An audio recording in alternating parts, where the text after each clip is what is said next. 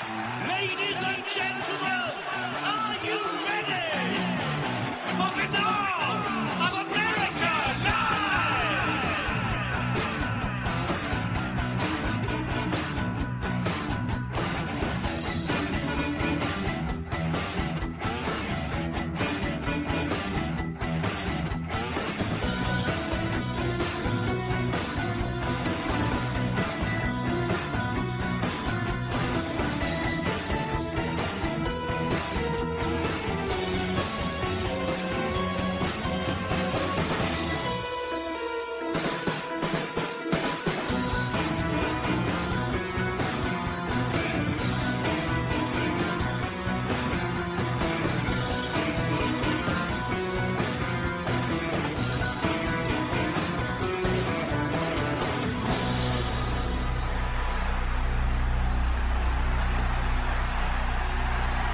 And now, ladies and gentlemen, Binnall of America Audio with your host, Tim Binnall.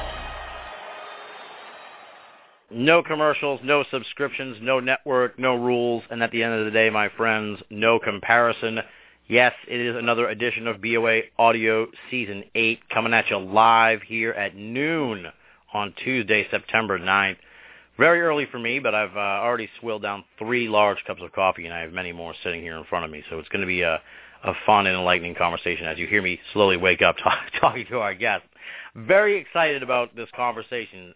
Our guest, as I say in the little preview there, he is an icon of cryptozoology. He's the maestro of the Twilight language, and he is a longtime friend of this program, and me personally, I consider him a really, really good friend. Had the opportunity to spend a lot of time with him up at the International Cryptozoology Museum. The first week it opened, way back in the day. I still have the opening day or opening week T-shirt here at BOA HQ. As I said, he is a really good friend of the show and an ardent baseball fan as well, and a Red Sox fan. So you know that's obviously why we're obviously such good friends.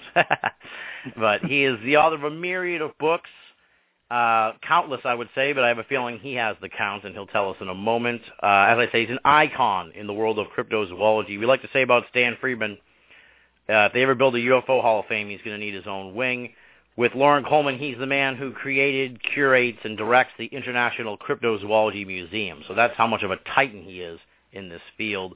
And I'm really thrilled to have him back on the show. It's been far too long, and it's going to be really a fun conversation. Loren Coleman, welcome back to BOA Audio, my friend. Thank you, Tim. I think after your introduction and that bumper music, we can just turn the program off, right? Hopefully the audience doesn't feel that way. But No. Thank you for your welcome, and it's really good to be back here for more reasons than one, and I really appreciate you inviting me. Oh, my pleasure. It's long overdue, and as I said, there's so much to talk about. What I like is we don't overexpose you. We don't have you on 5-6 times a year. That way we have nothing left to talk about. We got a lot to talk about here because it's been a couple years since we chatted. First, just, give me the general update. How are things going at the International Cryptozoology Museum? Folks, of course, can find out more about that at cryptozoologymuseum.com. And how are you doing? I know you had a little health scare earlier in the year, but it sounds like you're back up on your feet, up and running again. Right. Well, with regard to the museum, we're doing really well. We actually became a nonprofit in 2011. And then, of course, what you have to do is you have to file all the right papers and wait for the government to get back to you about your 501c3.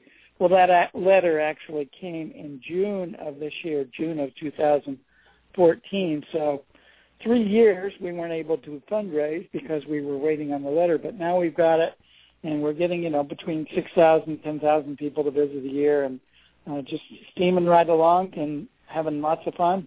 So it's a really great place for people to visit and also to see me and talk to me and some old friends and new friends. So it's lots of fun. What unfortunately happened over the winter was that I started having some distressful pain. For about 2 years, I've had an infection that they actually could not tie down the source of, and it turns out apparently my bladder, my appendix, and my colon had all fused together. Jesus. And my system was dumping E. coli into different parts of my body, and they hadn't really caught up with it. So I had 3 hospitalizations, a couple major surgeries, but I'm actually feeling much better than I have in about 5 years.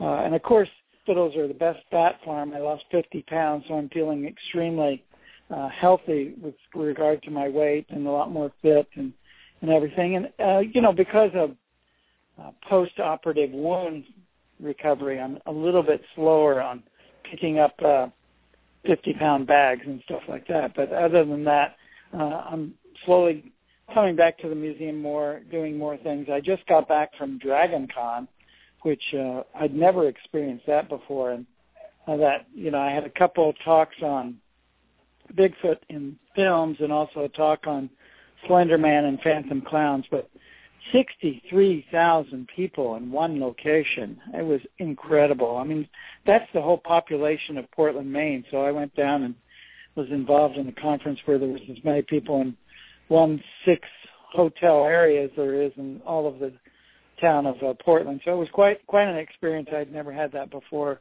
I didn't realize that Comic-Cons and Dragon Cons were getting so big, but they're monstrous. Yeah, they're pretty huge. They're a circus in and to themselves. I actually haven't been to one yet because I'm almost terrified at this point because they've gotten so big. But I'd like to check one out. It's cool that because the Comic-Con in San Diego, that's like all about movies and stuff. This Dragon Con sounds like it's a little more open to a whole bunch of different stuff. If they got you down there talking and stuff like that. Yeah, they have a paranormal track. They have a skeptics track. They have films, Star Trek, Star Wars, Doctor Who. I mean, it's fantasy movies. It's everything that you can imagine. Of course, an incredible amount of people in cosplay. So there's all kinds of costumes with lots of skin and lots of helmets and different things like that. So it was quite intriguing. Interesting. Now, it's interesting, too, that we've got you here today on September 9th because you recently posted on the Twilight Language blog this September 9 to 11 alert, decapitations, dawns, masked men, and tridents. So let's just dig into this because this is kind of really of the moment. If you want to catch people up a little bit on sort of how this all comes together, what the Twilight Language is, feel free to sort of give them a little thumbnail so they're up to speed. But then let's really get into this 9/11 window that we're in right now and how it seems like something may be afoot. Right. Well, the Twilight Language is a way to really decode and demystify what's in front of us all the time. A lot of people, of course, travel down their roads, travel around, work with dates and anniversaries, and don't really think about it. And what the Twilight Language does, and people like myself that write about it, what we're really trying to do is perceive what's going on a hidden level of understanding.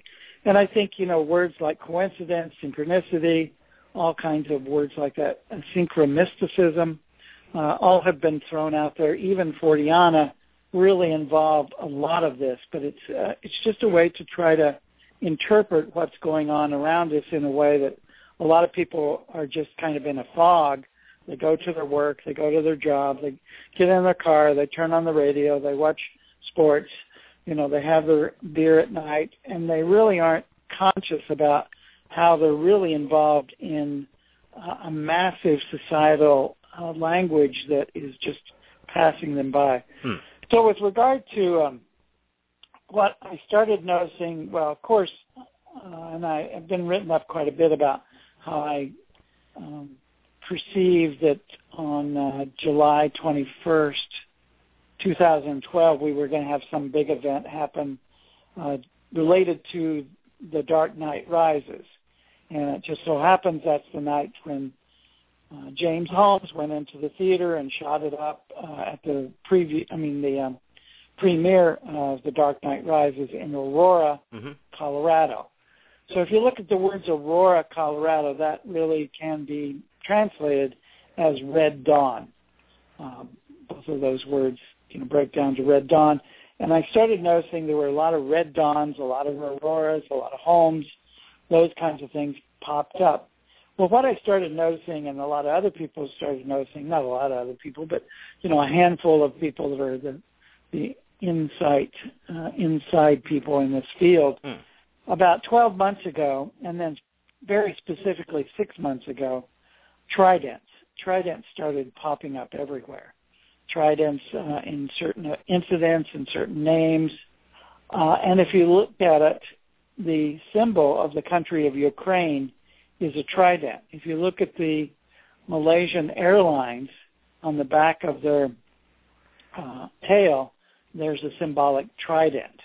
And so you started getting a lot of combinations where you saw tridents popping up. And, of course, with regard to the United States, there's different cities like Norfolk, Virginia, or the War College at Newport, Rhode Island, all have tridents as their symbols.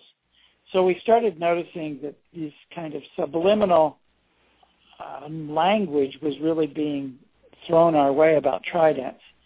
So I also am very attuned to the anniversaries that come up and really wanted to alert people to the fact that on September 9th, September 10th, and September 11th, we've got a lot of anniversaries going on, a lot of things that are connected to the past, but also maybe a preview of the future. Yeah. Obviously, because of 9/11, the United States government and a lot of countries, as well as law enforcement people, are attuned to the fact that they should be alert to any acts of terrorism, any acts of mentally unbalanced people trying to get into violence on 9/11. Well, what I started also noticing is we have the supermoon occurring right now on 9/9. And I think that what I was talking about in my blog was really not letting our guard down just because everybody's looking at 9/11, but looking at the logical extension of that we should watch out for something happening on 9/9, 9/10, and 9/11. Right. And everybody's looking at Syria, Iraq, Israel, Ukraine, those kinds of countries for something big to happen. But I really warn against ignoring the soft targets that may be, like the naval base someplace, because the tridents are kind of showing us something. So I just put that out there, and actually I also had predicted something big was going to happen on August 24th related to tridents. And as it turned out, that was the day that we had the Napa, California earthquake. And the epicenter turned out to be Poseidon's Vineyard, which, of course, is all about tridents. Yeah. So sometimes I'm right, sometimes I'm wrong. The other thing that I did mention in that posting is it's not that I want bad things to happen. I'm actually saying a lot of these things out loud so that people that are in law enforcement, people that have some way to prevent these things or to watch out can actually be more alert and therefore cause them not to happen.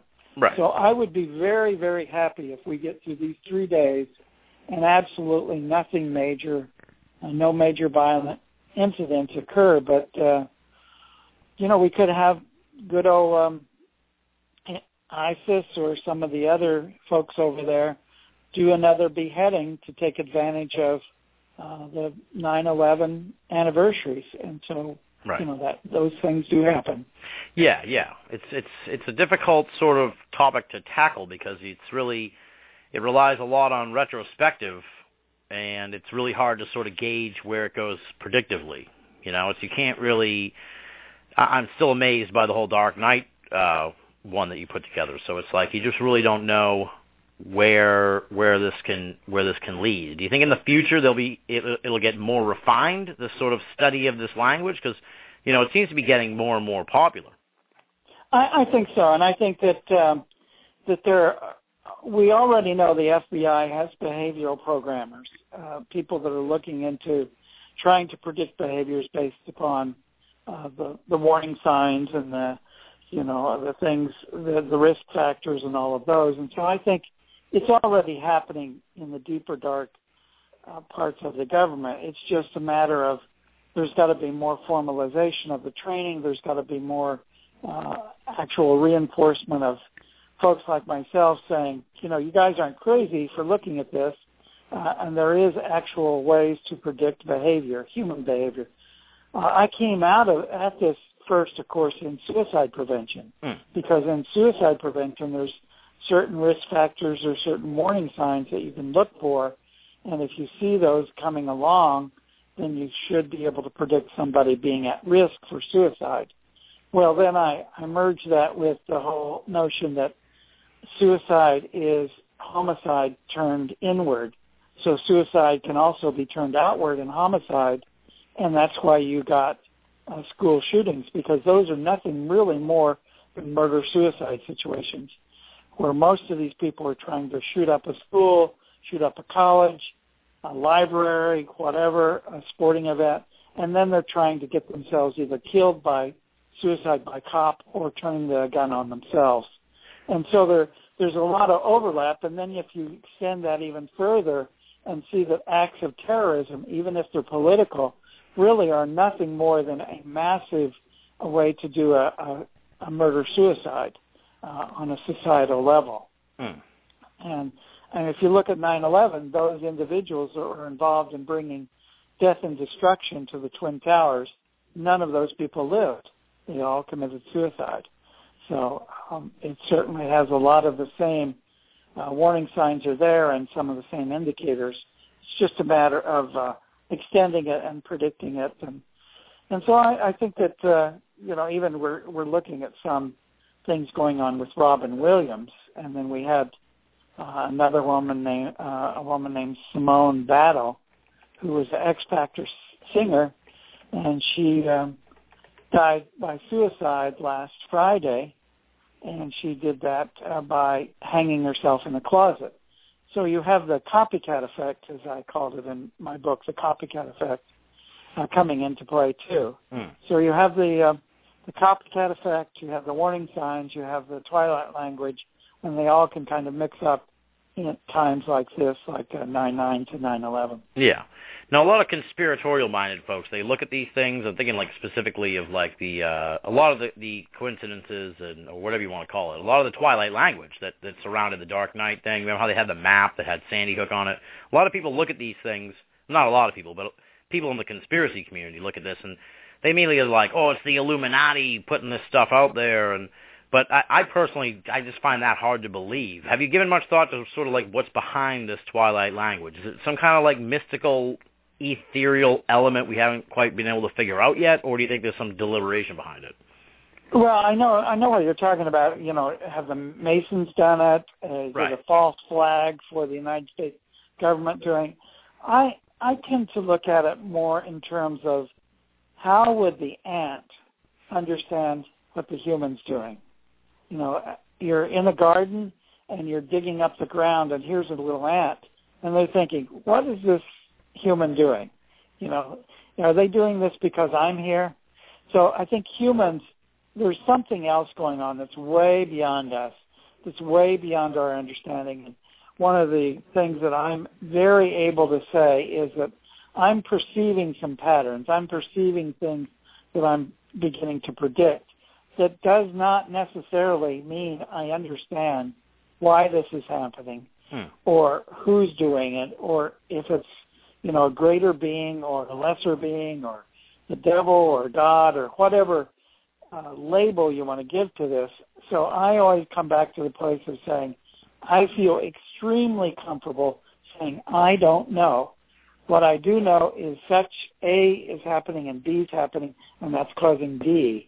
But I don't have any idea who the master planner behind this is right now. Yeah. I don't think it's John Keel from his grave. I don't think it's Obama from the White House. But I certainly don't know that it's not somebody else, some other global entity that is just having fun with all of us. Right, exactly. Well, I respect your take on it better than some of you get the other takes on it. At least I appreciate that you can say I don't know, but here's what we do know, rather than saying I know and here's this carefully selected evidence to back up what I say I know. So that's there are podcasts for people that want to go listen to them, and there are some people on those programs that have all the answers right, and they can feel very comfortable in knowing everything. Of course, whenever tomorrow it happens to be different than what they said, then they ignore that. Yeah. Now, just to stay sort of on that whole conspiracy realm and that connecting it to all this, What's your reaction to this Sandy Hook truthers thing that's come out since the Sandy Hook shooting? It's really unfortunate. I kind of see, I can see where the paranoia comes from, but I really have a hard time connecting with that line of thought that this was some grand conspiracy and all that stuff. I do too. I think that if we look at it from even a distance, let alone close up, this was a person that was certainly unbalanced. He shot and killed his mother before he went to the school. So there was some stuff that was very close to home with him. Sure, you're going to get a lot of repeats and copycats and similarities to other things that are going on. And I think that if you look at it and look at the maps from the Batman movies and Dark Knight movies and see Sandy Hook in that, that's an amazing coincidence, but it does not necessarily mean it's a government conspiracy or that somebody's trying to, forecast and predetermine things by putting it in movies. I don't think that that's happening. What does,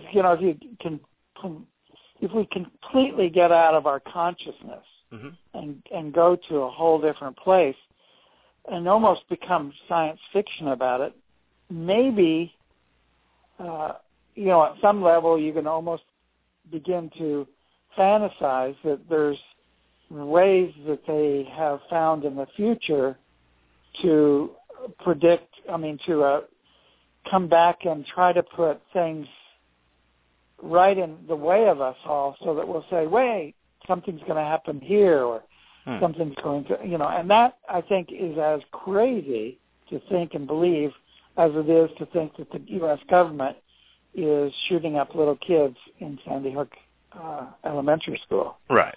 So I think that if you look at all of these different theories, they absolutely, none of them hold any water. They're all just different people's fantasies.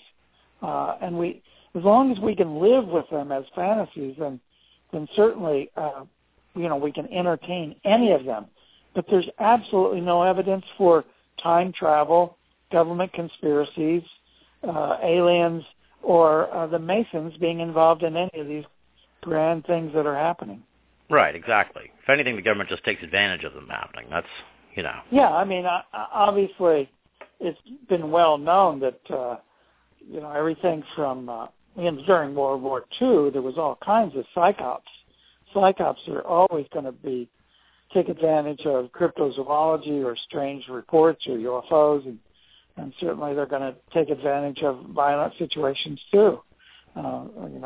Whether or not they're going to try to overcome an enemy or try to free prisoners and use different kinds of false flags or cloudy disinformation, it seems to be for somebody's idea of the greater good. Now, you sort of have obviously you have a critical eye on news when it comes out because you're well trained in all this. What kind of advice, I guess, do you give to the average person listening right now, when they're watching the news? What sort of stuff should they look for if they're trying to look for elements of the Twilight language, resting underneath the news? Well, it's interesting. I taught a course at University of Southern Maine for 13 years on documentary film. And we also would look at the news.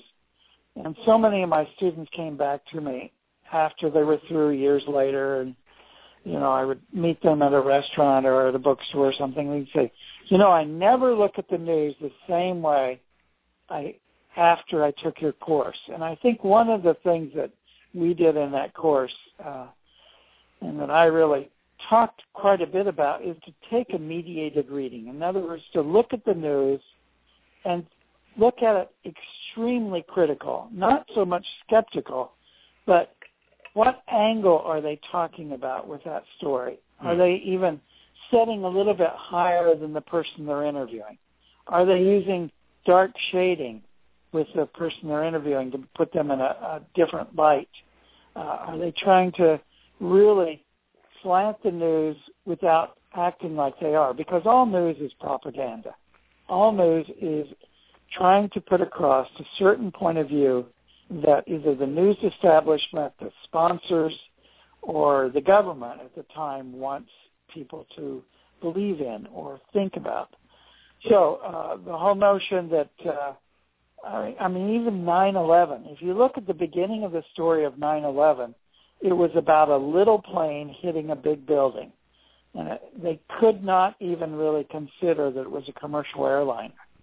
So the way that the news is brought to you, as opposed to saying, well, we think it was an alien aircraft landed on the top here, they always try to come at you with the most mundane explanation, one that most people will buy. And, of course, the other thing is to really look at the news as if it bleeds, it leads. Every part of news is about assassinations, buildings burning, airplane crashes, murders. It's all about disasters. It's all about violence, even the fear of violence. And so you've got to understand that most of us live a day-to-day existence in which nothing happens. It's really pretty boring. You know, we get up, we have our coffee or our tea, eat our breakfast, go to work, come home at night, go to sleep.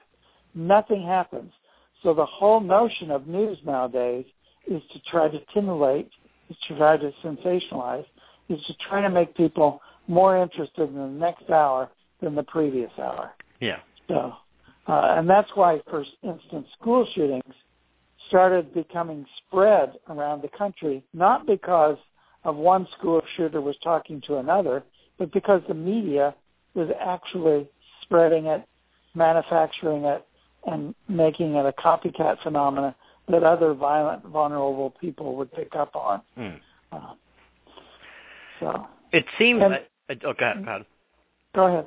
Well, I was going to say, it seems people are kind of starting to realize that a little bit. Because I noticed, like, in the last few of these high-profile shootings, they were really stressing, you know, let's not glamorize this guy who did this, you know, talk about the victims, don't talk about the perpetrator, especially that guy that shot up a bunch of people out in California and had his whole manifesto, and that was a whole other insane story.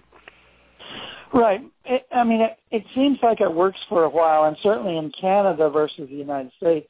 In Canada, when there's a mass shooting, they don't do wall-to-wall coverage for 2 days.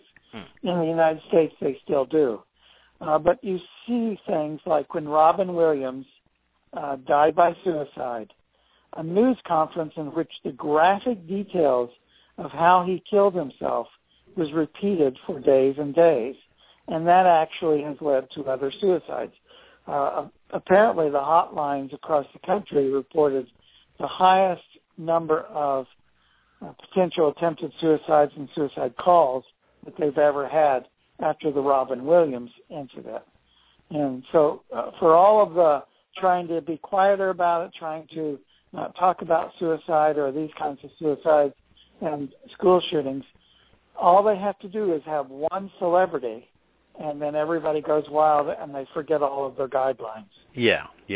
I can attest to that Robin Williams, I guess you could say the uptick because of that. Because someone I know, her son committed suicide like 5 days after Robin Williams died. And I was going to ask you about that. I was going to ask you if you thought that there was some kind of, I wouldn't say, I don't know, copycat effect or just, like I said, uptick in all that. But it sounds like... Oh, yeah, definitely a copycat effect.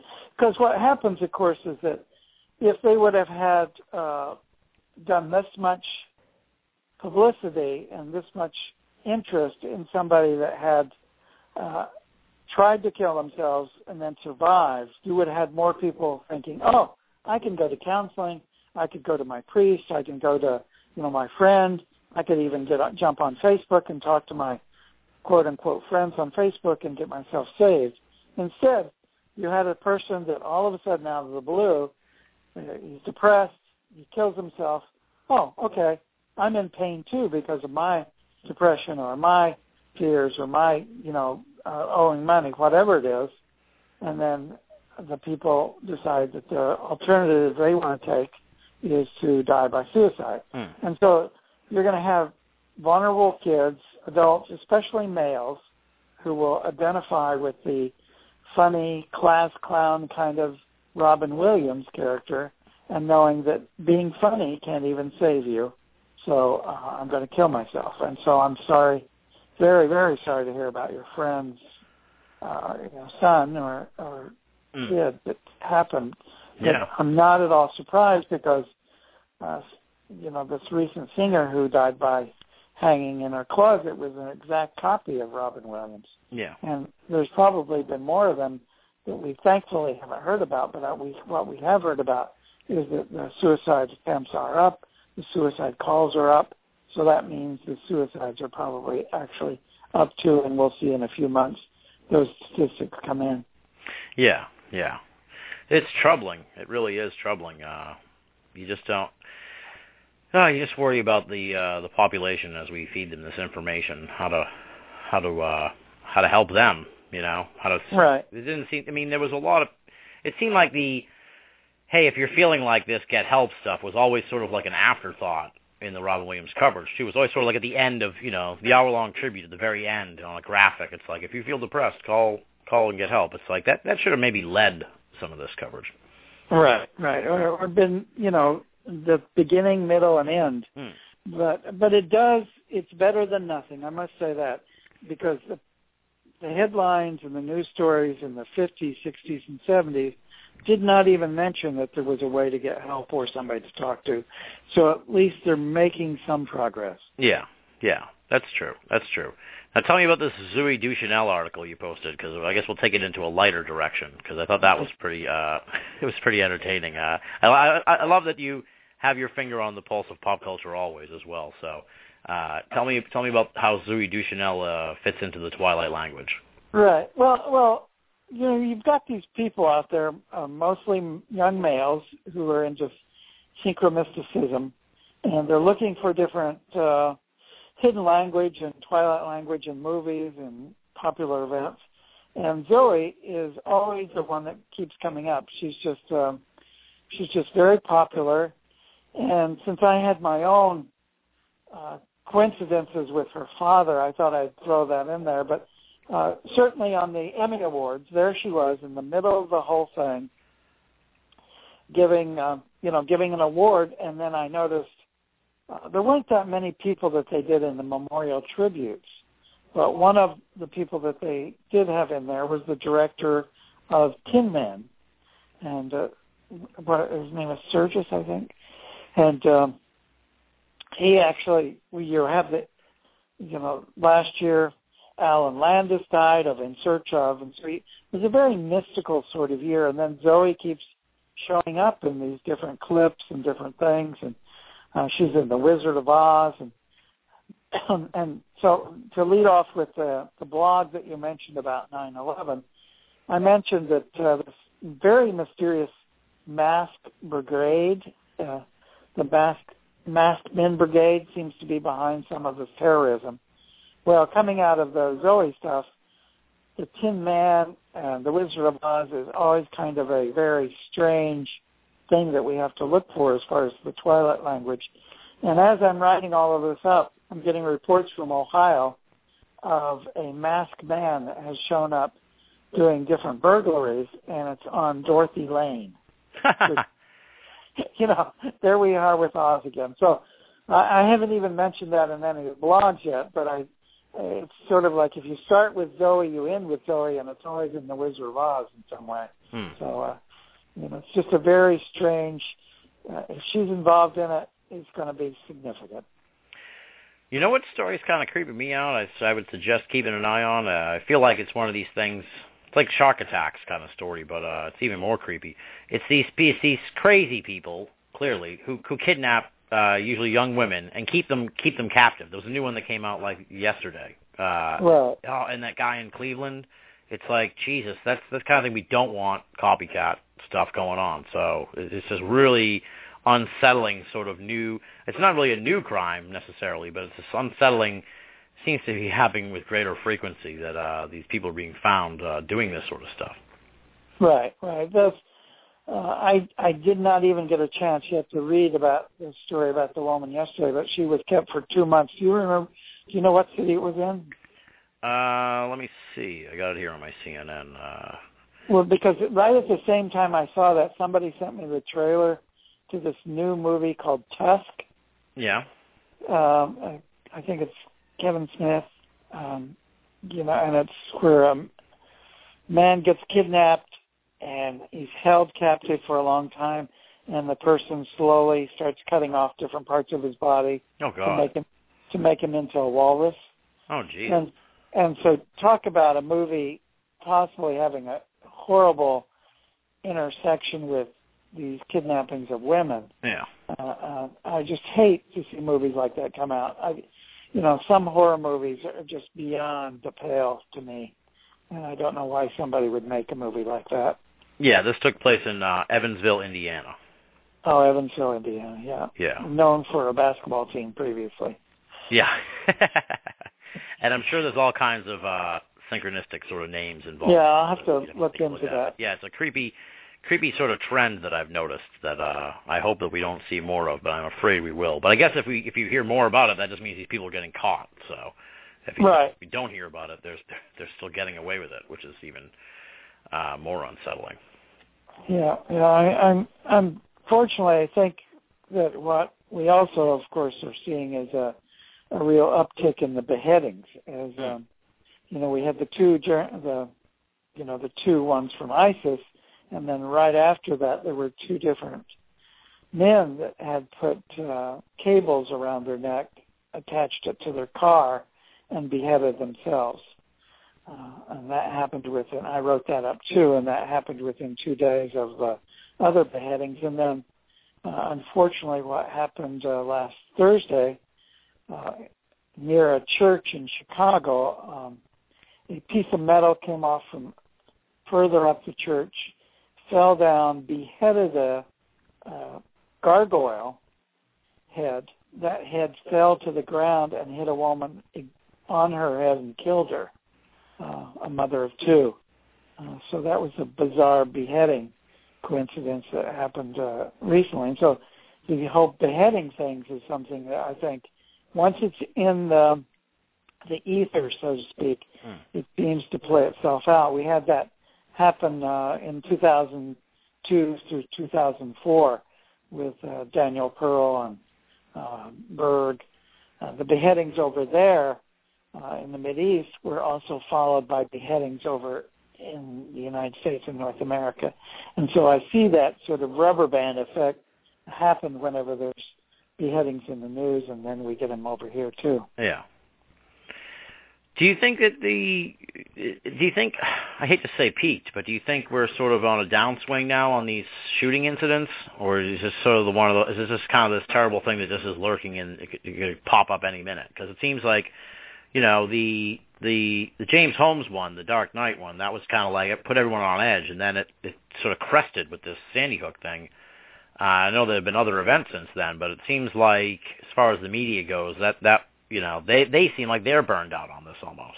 Well, what happens, and this is, I've written quite a bit about this, is that something like Aurora, Colorado occurs, a mass shooting in which there's a lot of media interest, a lot of sensationalizing of it. There was lots of copycats after the Aurora, Colorado one, of people dressing up as the Joker or doing shootings and different things like that. And then what occurs, it goes in the usual trend of in the fall and then having a quiet winter and then coming back in the spring. And then you have schools out. So in the summer in the Northern Hemisphere, there's not an opportunity really for school shootings.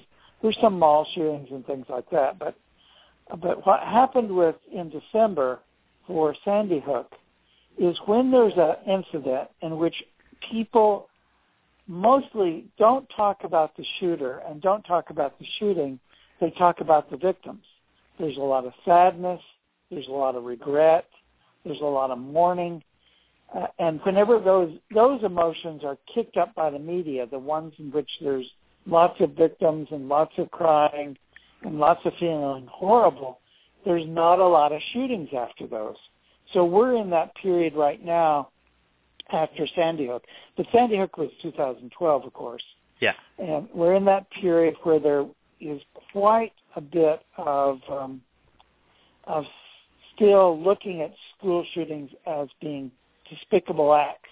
Now, what I did predict in my blog, I predicted Sandy Hook within 6 days of it, and I did warn, though, that after Sandy Hook, the next danger zone would be April 14th through April 20th. And what happened on April 15th? Do you remember? The Boston Boston bombing, Marathon bombing. Yeah. So it went to a different area. It went from school shootings to terrorism on a very urban level in America, which is very unusual, of course. Happens all the time in Iraq, happens in Tel Aviv, different places in the Mideast, so much so that we don't hardly even hear that news. Americans love to hear about Americans. And here, those two Chechen individuals were able to really get at the heart of America by doing the Boston Marathon. So I think that's April, and now we're coming into a time in which we have to look, is the next thing that we're going to hear about terrorism versus school shootings, because it has that kind of bouncing on each end of a rubber band or a ping pong ball with regard to this phenomena. And so I don't think we're going to hear about school shootings for a while, although it's far enough away from 212 that this winter could be dangerous. We could have an anniversary effect in December. And then next spring, I think if we get through this September could be very strange. And, everybody's predicting World War III in Ukraine because the military exercise that the U.S. government is going to be involved with at the end of the month is called Rapid Trident. Oh, boy. So, and that's an exercise that's happening in Ukraine. So who knows what's going to happen out of that. And as people pointed out, it was 100 years ago during this time, 100 years ago, in which World War I started with a simple assassination. So sometimes these simple acts of violence turn into global wars, and we really, at the time they happen, we really can't see how virus spreads, how the violence and war virus really spreads. Of course, everybody likes to use the word meme nowadays, but it can be that very small act that really has a ripple effect throughout the world. And so it could be, a lot of this business about between Russia and Ukraine has been scaring a lot of people, and so the United States has decided, nevertheless, to go ahead and do their military procedures and practices at the end of the month in Rapid Trident. So we'll see where that leads. That's scary. Wow, I didn't know about the Rapid Trident angle to all that. Jeez. Yeah. You make that again. That makes you wonder, like, what's really behind all this. It's like a cosmic joke or something. It's scary. Yeah. It's really strange. Yeah. Do we know anything more about James Holmes? Does anything sort of interesting emerge from this trial, or do you think it's just going to be kind of they're going to just lock him up for mental incompetence and nothing really? Well, he's a very bright man. I think that obviously he's got a very good attorney who's going to use the mental incompetence. But I don't know if you've already noticed he's now converted to Islam. I think I saw he had a beard now or something. Yeah. He's a Muslim now, and so he's going to go on that different route. I think the strange thing that I started noticing with the Batman Dark Knight Joker really started merging with what we began seeing about Slender Man. And Slender Man, those two people, the Millers, that movie that came out about, the Millers, and it was all jokey and funny? Yeah. Well, the Millers turned out to be those people that shot the two police officers in the pizza place and then went into the Walmart and killed people. They turned out to be cosplay individuals that dressed up as Slender Man, but also as the Joker and the Joker's Harlequin lover. Oh, boy. And so Slender Man is the kind of the new Joker, as far as I'm concerned, in terms of looking at some of these mass murderers, is the Slender Man. And if we start looking at some of the incidents, Slender Man, which is a totally fictional character, on creepypasta came about to the consciousness of most people in terms of violence and Twilight language because these two girls tried to stab that other 12-year-old in Wisconsin. Yeah. And then Slender Man was going to welcome them into their castle. Well, it just happened a week ago that a 14-year-old girl set her family's house on fire and she wrote about Slender Man all the time. And she decided to go to the park to sleep in a restroom. And so Slender Man's there in the background of some of these violent incidents, and we have to. And why are these people, mostly girls between the ages of 12 and 14? You're not hearing that many boys involved with Slender Man. So. Well, what do you make of it? Well, I mean, that is just so bizarre because, I mean, as you said, it's a completely fictional character. So why, we don't see this kind of thing with fictional characters like, Batman or Superman or I guess the Joker, yeah, but you know what I mean. Right. We don't see that much come into the reality, but I think we're beginning to see the beginnings of something here with Slender Man becoming more real. I mean, Slender Man doesn't exist, but most of the illustrations, if you'll notice, are Slender Man interacting with young girls, prepubescent girls out in the woods. And why is it that sort of the dark side, as opposed to these girls being afraid of Slender Man, they're doing different violent acts to get closer to Slender Man. And actually my wife just wrote one of the articles in Fortean Times on Slender Man. She was the author of one of those and looked at how Slender Man has really gone back into history. And, if you look at the movie Metropolis, the Thin Man in that movie was actually a Slender Man. Yeah, I've heard that argument that Slender Man is, although it was created, in the last 10 years on that creepypasta website, but there is sort of like the underpinnings of the Slender Man character throughout history or something like that? Right. And even in Harry Potter, what's the Beaumont? Something like that, yeah, I don't even know. Yeah. I mean, I'm not into the movies, so. Yeah, me neither. Those movies, but my son certainly kept me up to date on how everybody was interested in them. But yeah, I think that merging, even people have talked about John Keel's Grinning Man and Men in Black, merging in and out with Slender Man. So I think we need to watch it because it's really bringing young girls into violence. Almost 100% of the school shooters had always before been males, usually Caucasian males using guns and going to school and shooting up people.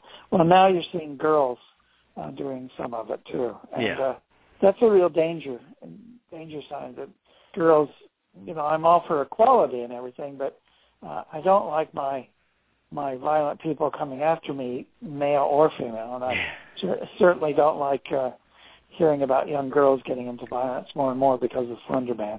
Absolutely, yeah.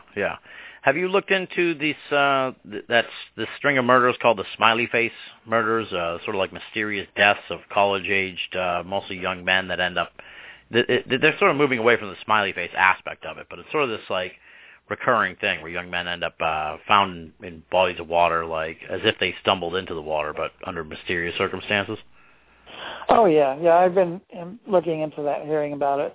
It's kind of routine for them to have left a party or left a bar, and then they disappear, and smiley faces have been found across mostly the Midwest, right, and upper Midwest? I believe so, yeah. Yeah. And I think wasn't it either Dexter or True Detective both had sort of underlying motifs of that, too? Well, Dexter certainly had one of the episodes was about somebody leaving smiley faces, and in the True Detective that was on HBO, you had that merging then with the other one that I warned about, Dragon Con, when I talked about Phantom Clowns and Slender Man. The other murders that are going on in the United States that are kind of under a lot of people's radar are what I call the Peter Pan murders, the Peter Pan and the Hook. What is this? Well, this is, it seems like there's a group of men underground cult of men that are really tied into the Peter Pan cult. And they actually they kidnap young boys usually, or actually young people, and they show up hanged on library or school cloakrooms. Oh, my God. From hooks. And a lot of them are being blamed on the kids themselves dying by suicide. But if you look a little bit deeper, sometimes it's quite obvious that they're not suicides, they're murders. Well, in the True Detective series that was on HBO, they talked about this whole underground cult of pedophiles that are kidnapping kids, abusing them, and then killing them, and how people are showing up like that. And it very much, for me, merged with what I've seen for several years as this Hook or Peter Pan cult. And so when Robin Williams died, he obviously was in the Hook movie, and he played Peter Pan, and it really stirred up a lot of people's feelings about that. And it once again was somebody hanging from a belt, from the closet, and it very much kind of aligned itself with a lot of the Hook murders that are going on in the country. Jesus, I'd never even heard of this. That's unsettling. My goodness. Yeah, it's very unsettling, and it's very unsettling because I've talked to quite a few people that investigate it, and it's almost as if they get too close to it, they're scared for themselves because they know that some of these people appear to be very powerful and yet very hidden. So they're, even the law enforcement people I've talked about, they want to get into it, they want to investigate it, they want to catch these people because there's young kids being killed, but they're also worried for their own families, their own selves, because it's so deeply hidden what's going on that it is extremely scary. I mean, I'm even kind of a little worried about us talking about it right now. So, all right. Yeah, that's some spooky stuff. I'm going to look more into it on my own here, but that is some really, jeez. Well, that brings me around to I had Richard Surrett on last week. We were talking about briefly. We talked about the celebrity nude scandal that happened last week when all the nude photos came out, and as I said to him, the scariest part for me was this whole, just how they were like, yeah, we think it came from an underground ring of people who trade celebrity photos that they've stolen off of their phones. It's like, and I looked more kind of into this sort of underground element of all that, and it's like, once you get into that sort of dark web, deep web stuff, and sort of the underbelly of the internet, it's terrifying. It's really unsettling, and I slowly backed away and was like, I don't want to know any more about this. Well, it is pretty fascinating when you think that we all felt, let's just upload everything we have onto the cloud. Like it's just going to be safe up there in the clouds.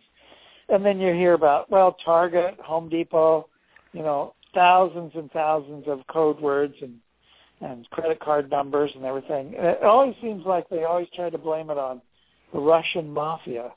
And it's probably somebody sitting in Minnesota or something.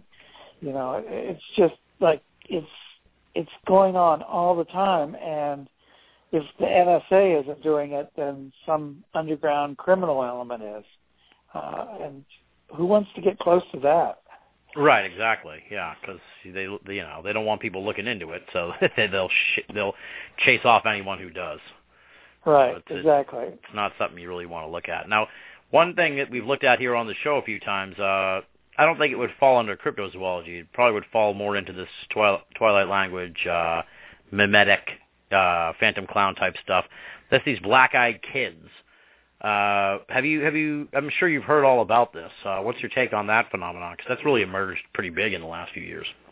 Yeah, well, I want to look into it more because it did come up in Atlanta. The two big issues that most people in their 20s seem to be talking about are Slender Man and black-eyed kids.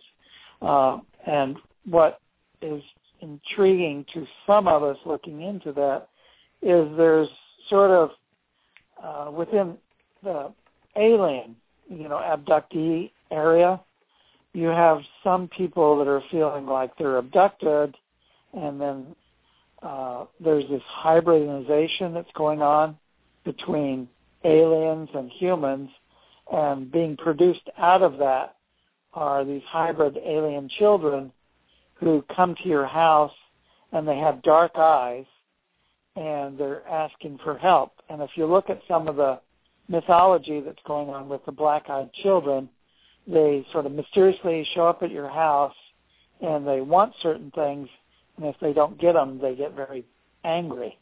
And so people are trying to figure out where's the overlap here between the hybrids, the humans, the aliens, and the black-eyed children. So I'm still looking into that. I don't see any, it's not like some cases where you get, a really good eyewitness population with dates and incidents and different things like that. It all seems to still be in the up there in the cloud, so to speak, as far as trying to get details that are factual. And also I'm trying to look into what's the fictional antecedents to the black-eyed kids. I immediately thought of the movie The Damned, where the eyes weren't exactly black, but it was all these blonde-haired kids that would do special things with their eyes and get control of people and stuff like that. So it seems like there's something going on there. And, of course, humans look to power and windows of perception and all of that through the eyes. But as a recent study just found out, we actually are learning more things through how the eyebrows go up and down. Oh, wow. So that's strange.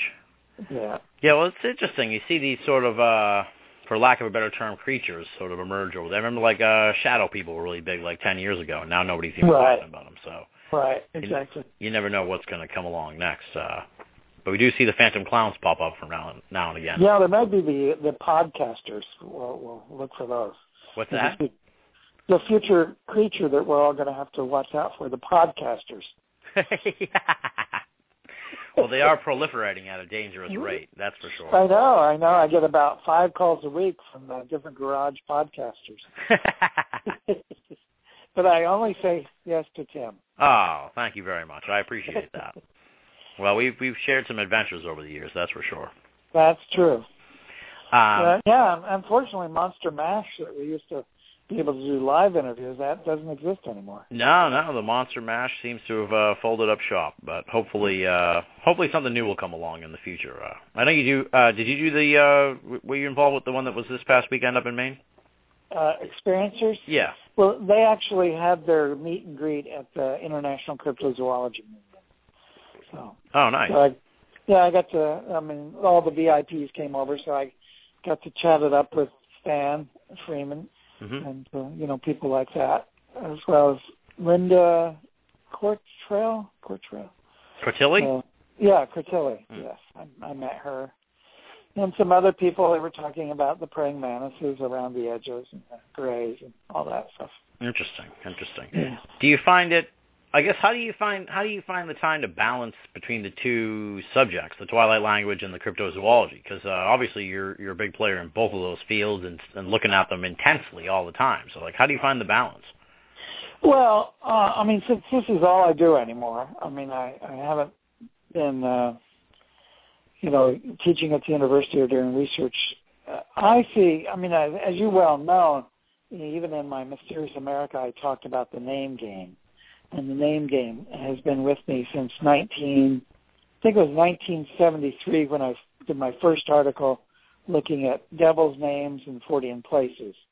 Because I noticed that Native Americans, Native Canadians, and colonists, when they came across very spooky spots that would have giant snakes, Bigfoot, mystery zones, and stuff like that, they would give it a name on the landscape of devil this or even the Hockomock, which is an Algonquin Indian word for the devil. So I saw a real connection. I've always been a Fortean first, somebody that studies unexplained. And cryptozoology, of course, because I'm an anthropologist and zoologist, it just becomes second nature to me. Mysteries and animals are part of my life. And then the twilight language just started getting bigger and bigger because I'm very much interested in how it impacts in all of those fields because you have reports of Bigfoot and you turn around and you're walking down a Lafayette Street, so it's not something you can ignore. If you don't have your blinders on, I think that's what started really clicking in for me, is that even as I was doing the investigations of the Bigfoot reports or the Phantom Panther reports, what were the names of the people? And John Keel would often talk about that, how the name Reeves kept showing up, or some of the stranger names in our culture. It wasn't the Johnsons and the Jones and the Smiths that were having all the reports. It was even down to the certain names of certain eyewitnesses would repeat over and over again, like McDaniel. McDaniel would see a phantom clown here, or a phantom kangaroo over there, or the Mothman in West Virginia. So I don't know. It just kind of all merges and reappears and separates quite easily in my mind. Nice. You mentioned the hot spots. I don't know if I should thank you or chastise you for unleashing the Bridgewater Triangle on my world, because being in the general area, it's fun to watch the sort of microcosm of battling researchers and turf wars that happen here over who's the preeminent Bridgewater Triangle expert. It's kind of funny to watch. Yeah, I've kind of noticed that. I mean, I gave the place a name and pointed it out to people, and then down through the years, certain people have come forward, and some of them have moved to Florida, and then some of them have moved back, and some of them, and now with the Bridgewater Triangle documentary, various ones in that documentary have come forward and tried to be a little bit more important than the other, and it's almost as if it's such a small field, unlike the Bigfoot field or the UFO field, where you kind of have a lot of elbow room to fight and still have enough space in the room. If you're interested in the Bridgewater Triangle, it's such a small subject area, there's going to be a lot of infighting. Yeah. It's pretty hilarious. You get the folks that are like, well, I camped out in the Hockomock Swamp for 3 days. And, it's other guys like, yeah, I lived in my car at a random dog track for a week, so can you top that? No, I can't. And I wouldn't want to. Yeah, exactly. Quite comfortable sleeping in my bed, thank you. Right. There was once a great American named George Henderson. He met a woodland ape or Sasquatch, and despite its dangerous message of environmentalism, became his friend. But when the time came to do the hard thing and send it back into the forest where it belonged, and birds could perch on its shoulder because it was gentle, George Henderson summoned the strength, and by God, he did it. Did it hurt? You bet it hurt. Like a bastard. But he did it because it was the right thing to do.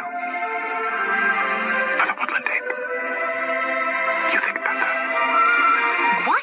You're listening to Binnall of America Audio. Is that Harry and the Hendersons? You've seen it. This is my life, Jack. Well, let's sort of use that to segue a little into the cryptozoology realm, because we're sort of halfway through the show now. I guess the biggest thing going on was the Sykes stuff over the last year. I believe you named him Cryptozoologist of the Year. I don't know if it was the most recent year or what, but he's sort of really grabbed the spotlight of Bigfoot research. So, and I think rightly so. He's probably one of the best people out there to be looking at this. So I guess I'm sure you've done this on a million shows, so you don't have to really go wild, but sort of just give me your overall first opinion on how all this shakes out and what it means for trying to get to the bottom of the Bigfoot mystery. Well, I think that if you look at Bigfoot, let's take the premise that there are large, hairy primates walking amongst us in the woods, mostly of the Pacific Northwest. They are going to occasionally leave behind fecal material, hair samples, and footprints. And so, obviously, the best form of evidence of a large new primate would be a body. But we don't have bodies. We don't have them yet. The lumber truck or the hunter hasn't killed one. So what Brian Sykes did after the disastrous, there was a DNA project by a woman named Melville Ketchum. Yep. And she actually, I think in many ways, this will really come into people's consciousness, I think, in the years to come.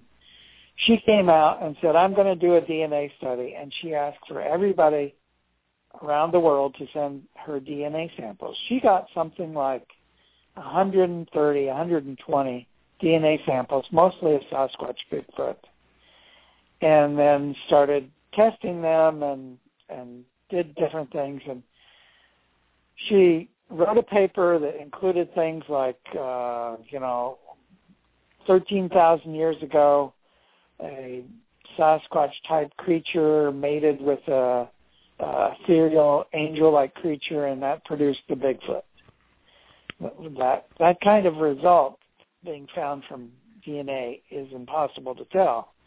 The other thing that she did was she couldn't get any scientific journal to publish her paper, so she had a very wealthy individual. This is all allegedly, I should say.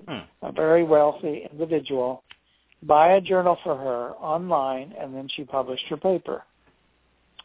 Well, it was a disaster. It was just a disaster. She is someone that had opened a diagnostic DNA lab a long time ago. She's a veterinarian and all of that. It turns out, really, her credibility just started plummeting. And so many people tried to back out of the room that she was in so quickly that they tripped over themselves. Yeah. Along comes Brian Sykes at the same time, a little bit later after she started doing what she was doing. And he had the feeling, he said, look, I'm a genetic specialist in fossil DNA and DNA of hominids.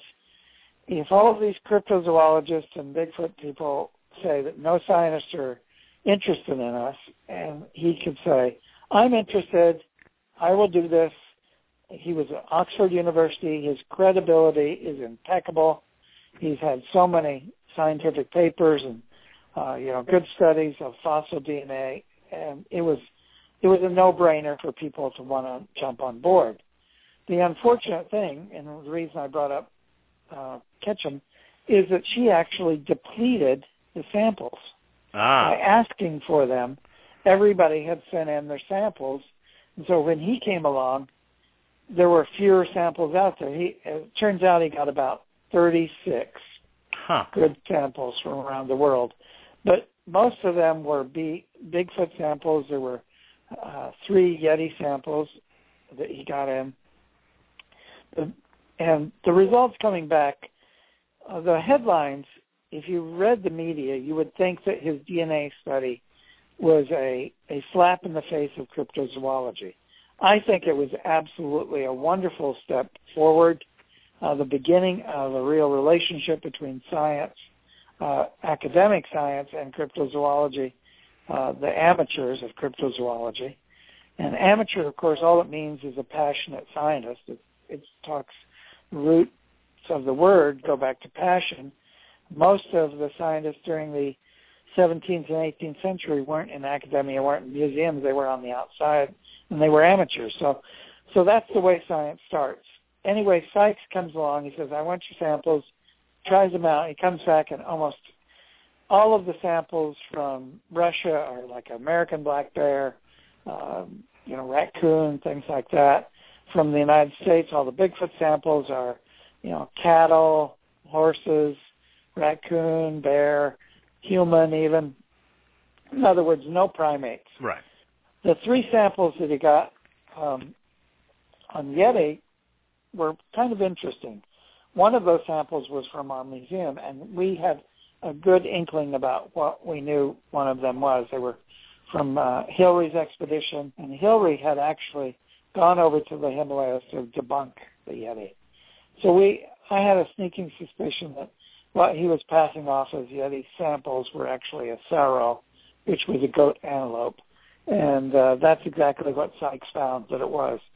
The Yeti sample that Hillary and Slick had been talking about was really a Saro. The other 2 samples were quite interesting. They turned out to be the results were 40 years apart in terms of them being collected. They were about 600 miles apart at each end of the Himalaya. And what Sykes found was that they exactly 100% DNA match for a 40,000-year-old jawbone that had been found in Scandinavia, a fossil jawbone of a brown bear that was right on the line of evolving into a polar bear. And so what Sykes said is that the Yeti sample that I found matches a bear that, and both of the Yeti hair samples, by the way, weren't white, and that's a myth that Yeti's white. They were actually brown, and they matched a brown bear evolving into a polar bear hair sample. That's quite exciting because what he actually proved was that there was a relic population of prehistoric bear that exists in the Himalaya that has not been discovered. That is as exciting as saying you found, a Neanderthal. And a lot of people haven't really realized that. Instead, they make jokes about Yeti is a bear and stuff like that. Exactly, yeah. That was the troubling part. We stressed that we had a year-end show where we talked about the big news of the year. Right. We talked about that because I think the whole thing was a win for cryptozoology because, as you've tirelessly pointed out, cryptozoology is also the study of out-of-place animals, and I can't think of a more out-of-place animal than an ancient bear that shouldn't be hanging around in modern times up in the Himalayas.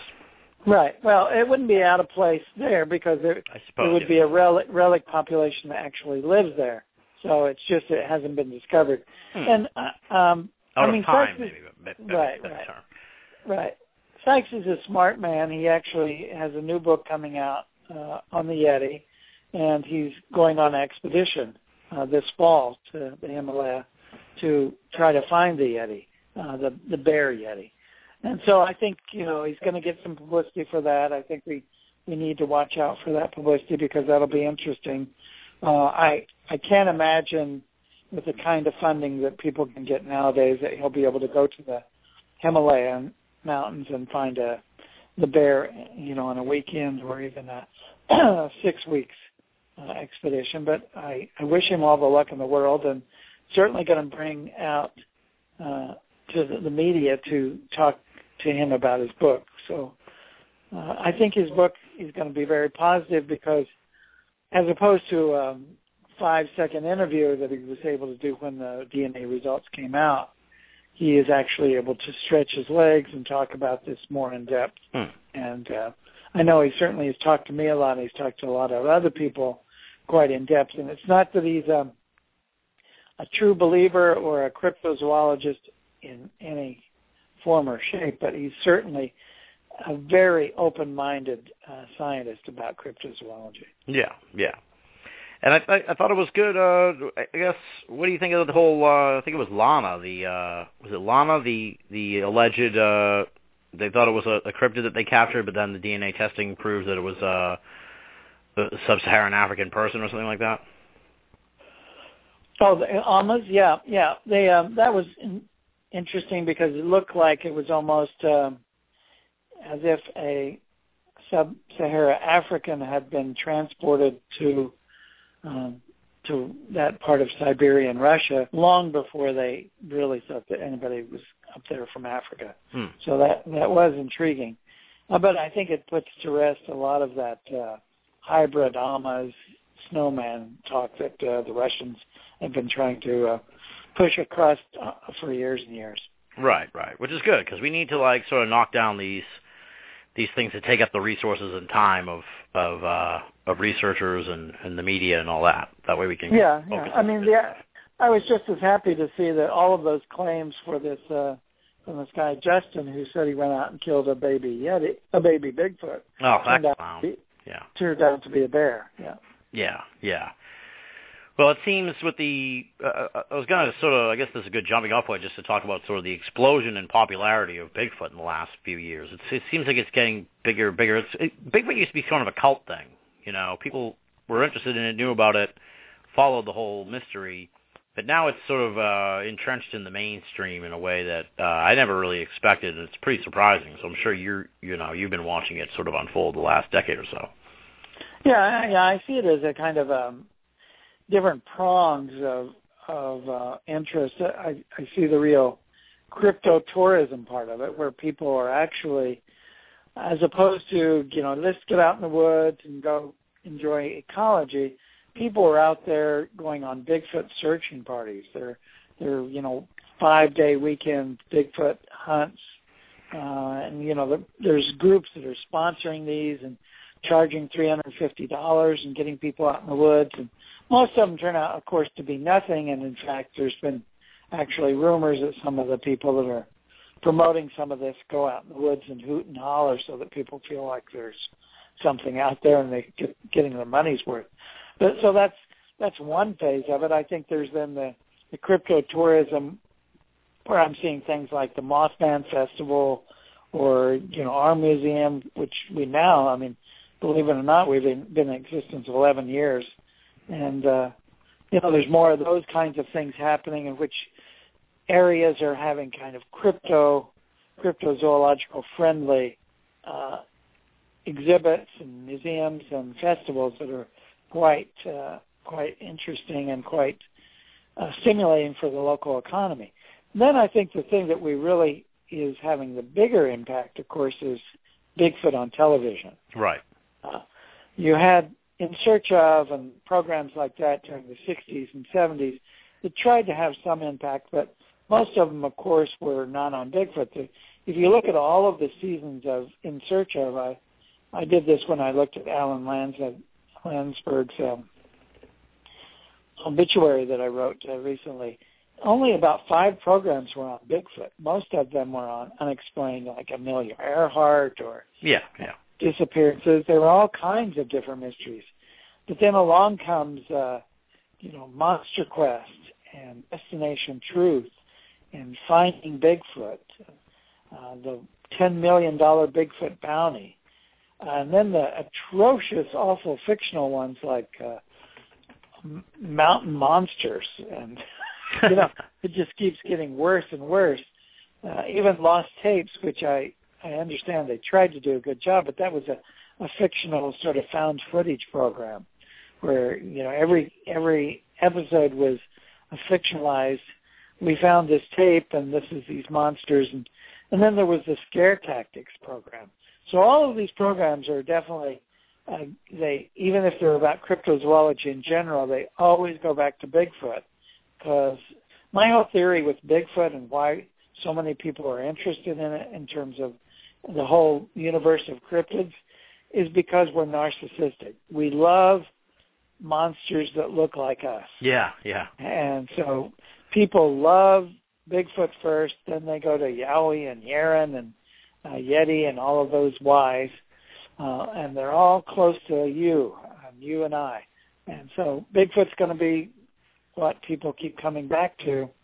And there's some really, really awful programs. There's a brand new one on that I won't even say the name of. And it's about these people going into caves, and they're looking for, like the Mapaguari, which is a South American creature, in a cave in California, or they're looking for a bat-like creature that's known from Africa in a cave in the United States. And so it's almost as if the production companies and the writers are getting so lazy they won't even give the travel budgets to send people to the countries where the creatures are really at. Yeah. They're making everything in the United States or in Canada. And that's just laziness in terms of cryptozoology. And they're doing other things like, let's shoot everything that moves, and let's use the person that's the most scared as bait to get this creature to come towards us. It's just techniques that no scientist, no cryptozoologist would ever use. Yeah. Well, we've talked in the past about, this thought just popped in my head. I want to follow up on something we talked about a long time ago that I actually subsequently mentioned to other guests and stuff because I found it so intriguing. I wonder if you have any more further thoughts on this. You had suggested in the past that maybe sending a woman into the field would be ideal to lure the Bigfoot. Not in a titillating way, not in a nefarious way, folks. Just something about scent and pheromones and that kind of thing. that it might be the best possible tactic. I think he cited the Jane Goodall thing too, and I was just wondering if you've had any further thoughts on that and the possibility that that might be the right direction to go, or if there's any additional layers toward the best possible way to get to the bottom of all this. Well, I certainly think it's still the way to go, and I think it depends on funding. I mean, if you look at the history of primatology, you have Dian Fossey, you have Jane Goodall, and you have that woman whose name I can't pronounce who studies orangutans. And so you have mostly a primary woman researcher going amongst the great apes, studying them and learning the most from them. You have even the one episode of Monster Quest, I believe it was, where they had a woman researcher's expedition looking for Bigfoot. Almost all of the cameramen surrounding them that are off camera were all men. So it completely defeated the purpose. What you find over and over again with the larger primates is that the pheromones and whatever the behaviors that we as men are putting out really scare away the groups of these unknown creatures. And so if you put a woman out there, my motto is 1 to 3 women for 6 months with all of their supplies, women that aren't smoking, women that aren't, putting off, that will agree not to wear perfume, that will not bathe too much. So you have to have a special kind of woman to do this. Like a real naturalist type. Right. I mean, the unfortunate thing is, and I think I mentioned this last time, is that I supported a woman who was, she was an art student. She wanted to do as her sort of final project, almost like performance art, but really hooking up with cryptozoology, to go into the woods for 6 weeks and video uplink every moment that she was in the woods looking for Bigfoot. And it was mostly the model of not moving around to look at it, but to have a campsite and to have the Bigfoot come to you. And it was in the Pacific Northwest in California, and I got her sponsors, I got her equipment, I got, was sort of the intervener between her professors and her, and she did all of the work, of course, and I'm not taking any of that credit, but I was there to support her for that. And then she goes in the woods, and the first day she's in the woods, when she uplinks, I know that this project is going to fail because she brought along her dog. And her dog would have scared away any Bigfoot within 50 miles because dogs are not friends of Bigfoot. Yeah.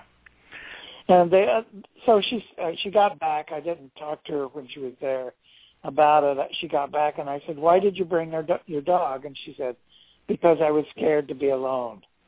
So I said she should have brought some friends, some other female friends instead of a dog. But there's still hope. There's still a possibility that it'll be done.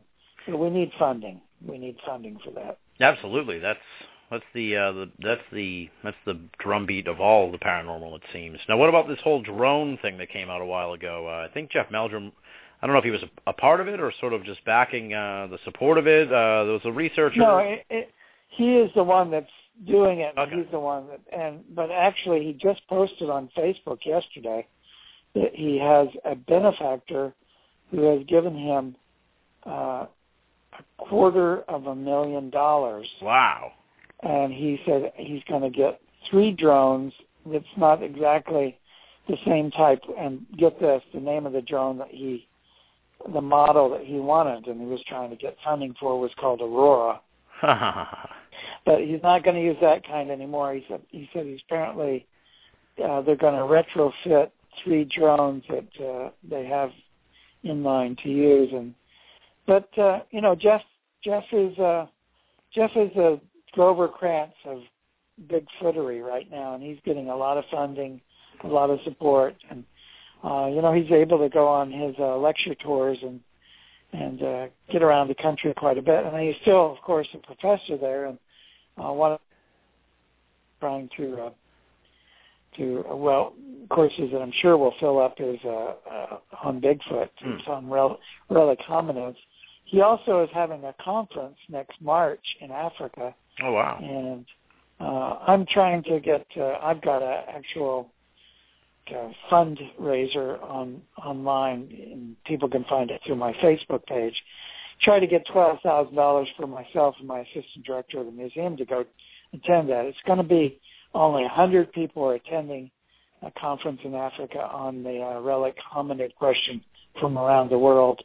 And, not to quote Obama, who said that he got Stonehenge off his bucket list, but I've not been to Africa yet, and I want to go before I die. So nice. I'm hoping to fundraise enough money that I can make it there. Yeah, folks, help out if you can. That would be awesome. I'd like to know more about that. Yeah, even $10 each. Absolutely, yeah. I've got 4,000 friends on Facebook. If I got $10,000 each, I'd be on my way. Exactly. Do you think I guess what do you think could be even accomplished with the drone project? I guess obviously if you got a good video, it would raise awareness, but we're kind of at a weird apex here, or a weird sort of. Well, I think there's some questions about a drone in my mind. One is, I guess if it's retrofitted with infrared thermal imaging, maybe we could get something. But then there are an awful lot of trees, and Bigfoot's is well known to hide in heavy forests, in caves and stuff. So you might have a drone overhead and not see a thing. The other thing is, once you see it, can you get to it quick enough to capture it? Right. I don't want to see them shot, but I am a proponent of what's called, biotesting. In other words, really capturing them, videotaping them, taking blood samples, DNA, and then re-release into a safe sanctuary. So I think that's the only way to prove them, but I'm not sure. I think thinking about technology as the answer to finding Bigfoot, it's really one of the first questions that the media would always ask me was the explosion of cell phones. So with all these cell phones, won't we get good evidence of Bigfoot now? I actually have seen the worst YouTube videos and cell phone videos of Bigfoot since the explosion of cell phones. Yeah. The other question is, the United States government must know that Bigfoot exists because we have all of these drones and all of these satellites taking pictures on our borders, and Bigfoot must be crossing the border all the time to come from Quebec into the United States and such. Well, I've talked to a lot of government people, and I've talked to Border Patrol individuals, and they are not interested in tracking Bigfoot. They're not interested in moose crossing the border. They're not interested in bear crossing the border. They are looking for one thing, human signatures, because they're interested in terrorists. They're interested in people illegally crossing the border. So if they said, if we have all of these tapes, digital tapes, whatever tapes they used to be, they said we're gonna record over them if we see.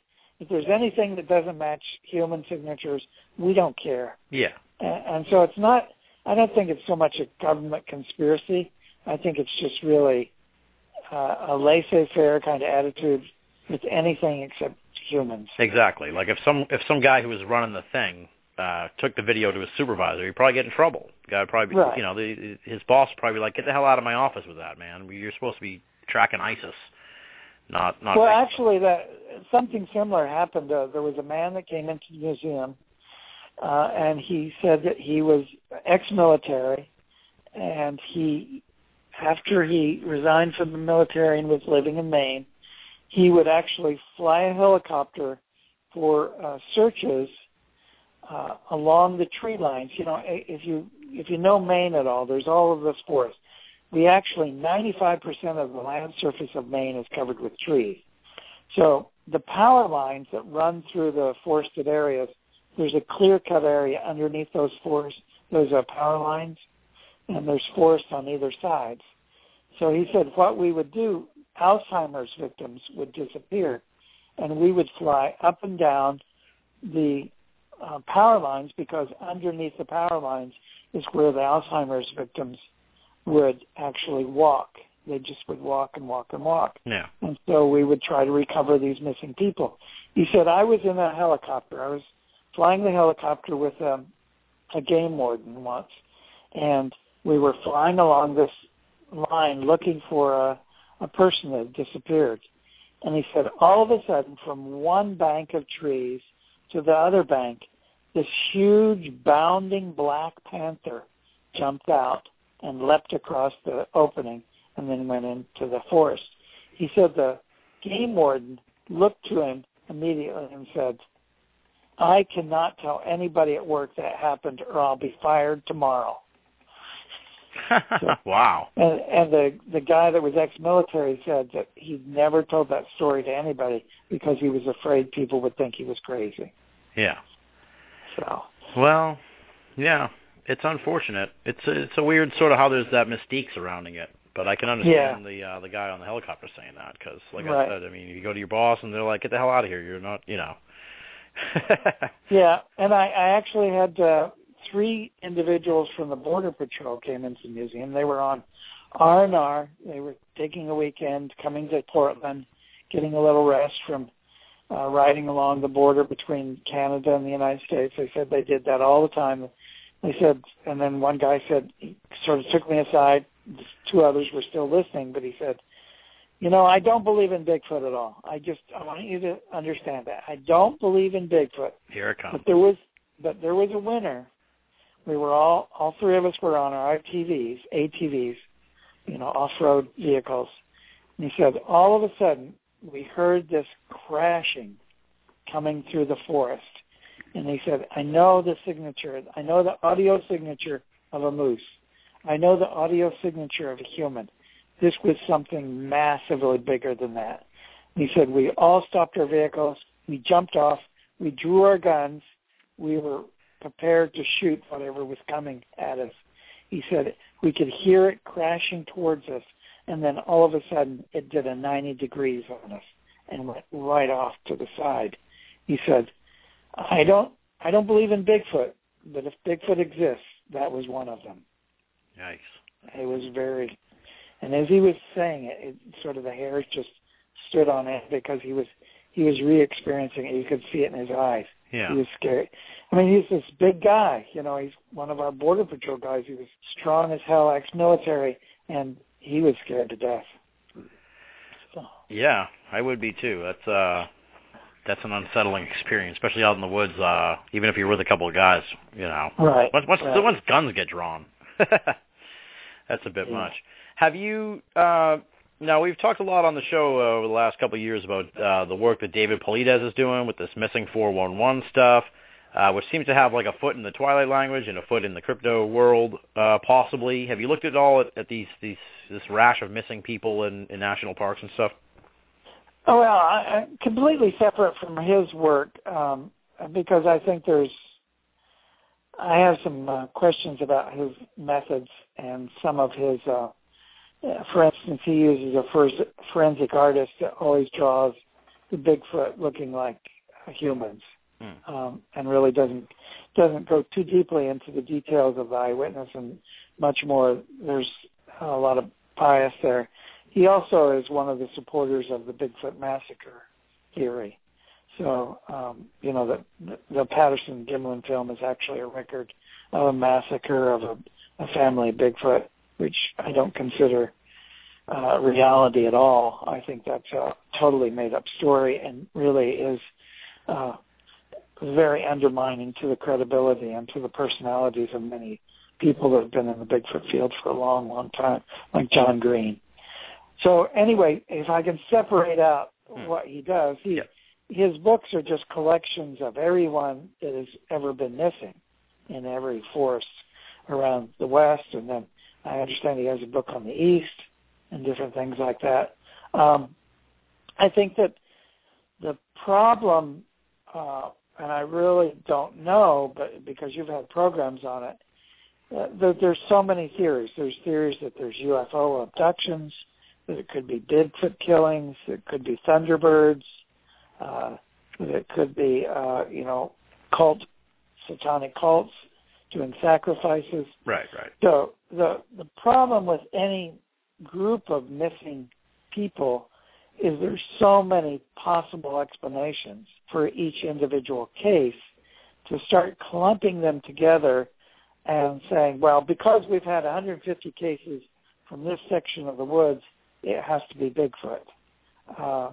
I think that's very shaky logic. And so I can't think that there's one explanation for all of these missing people. Right. Some of them are accidents. Some of them are, exposure to the weather, and some of them are human. Yeah. To be fair, I don't know, about 99% sure he doesn't say that it's Bigfoot that's doing this sort of stuff, but I think he's right now just sort of collating these cases. But it's interesting. There are some sort of overlapping. There's the name game at work and all that stuff too. So. Yeah. I think with a lot of the missing persons that are human related, as far as people killing them or abducting them, oftentimes the name game seems to really be there, and you do get a sense that from some cults, even like the Peter Pan cult, that there's some acknowledgement and interest in certain people's names. Oh, don't bring those guys up again. I'm already scaring me. I think with David, with his early stuff, it definitely was related to Bigfoot. So, a lot of people get confused. They keep buying the books, and right, exactly. Extremely extensive, and they forget that he may have gone from that area to another one. Exactly. No, as you probably know, we're really good friends on the show here with Adam Davies, and he's done yeoman's work getting after this orang pendek. How are you feeling? Any news on the latest on the orang pendek? Any developments in that realm? Because I feel like that's the one that's gonna, if we ever get lucky here in our lifetime with one of these creatures, that might be the one that sort of is the first to break that glass ceiling. Right. And in my book, The Field Guide to Bigfoot, I put him as number one for the best bets for the first discovery. So I certainly agree. And I think Adam's work has been great. The unfortunate reality for him and us is that his hair sample turned out to be a sun bear, a Malaysian sun bear, as far as the Brian Sykes project. Yeah. So that was unfortunate because but it happens, if you're in the jungle and you see footprints of a mystery animal and then you look for hair samples around, it doesn't necessarily mean that hair sample came with that footprint, but you try your best to link them up. It's just that in the rainforest, you're going to have Malaysian sun bear occasionally come through there too. Yeah. Now, aside from the expedition, do we know of any future plans from Sykes? Is he going to do another DNA cull from researchers or what? Yes, that is happening, and it's in negotiations, and I'm helping with that too. It's just some more things have to be in place, kind of non-disclosure sort of things are in place there, but it looks like Brian is certainly involved in another project, and also, see, the unfortunate thing nowadays, and this is back to the funding, is the number one funder for most cryptozoology nowadays is documentary film companies and television. Yeah. So, most of those, and Adam is certainly a good example of that. Adam was able to go to look for the orang pendek again and also the llamas, but was either History or Discovery, flew him into Mongolia for 3 days. And, you can't hardly do anything but appear in front of the mountains in 3 days and say, I'm looking for the llamas. So, I wish these companies would know that they need to add a little bit more money and a little bit more time to these places. So. Right. You see, I get the economics behind it, but you see, like Sci-Fi, I'm sure they spent a lot of money on Sharknado 2. If they would just take maybe a portion of that money and, put together this idea about the 3 women in the woods, and they might be able to do something with that. It's very frustrating. Right, but most of the documentary Bigfoot shows don't get back the amount of revenue that Sharknado does on the commercials, so they're not going to do that. It's a reality of the marketplace. Sharknado 2 probably had a bigger budget than a whole season of Monster Quest. Yeah. Well, that's what I mean. It's like I guess you'd wish that they would take the gamble in a sense, where it's like, listen, if you put the money into it, and do an honest effort, then you might get something that will be a huge success because you'll develop something that happens, rather than it seems like the opposite attitude is going on right now, where they're, like you were saying, that they're not even doing a very proper job of investigating if they're sending people to the wrong caves and stuff like that. It's right. maddening. But I'm not being dismissive or elitist when I say that most of the executives in television land aren't sophisticated enough to know that a guy that comes along and has a fur suit isn't a hoaxer. And a lot of them, hook, line, and sinker, thought that this recent guy was the real deal, and they don't get it. So I think they've been burned so many times that they're not trusting that any of these programs are going to be any good. I mean, I Bigfoot Bounty, did you watch any of the episodes of that? No, I don't watch any of those shows. They upset me. Just upset. All right. Well, I do, and I knew some people on those programs, and actually I thought that the way they portrayed the Bigfoot hunters was quite human, and I loved that part of the program. Unfortunately, what happened, and I talked to Riley, the creator of this whole idea, their idea was to put 8 teams or 12 teams of people into the woods, into the forest, and to try to come up with DNA. And Todd Desanel was the DNA guy behind that, a very skeptical, straight, narrow, but very open-minded to Bigfoot perhaps existing. So they were going to hook those two, and that had no idea of what eventually occurred. Spike TV got hold of the idea. They wanted better ratings. They wanted more commercials, and they wanted a competition show. So who did they bring in?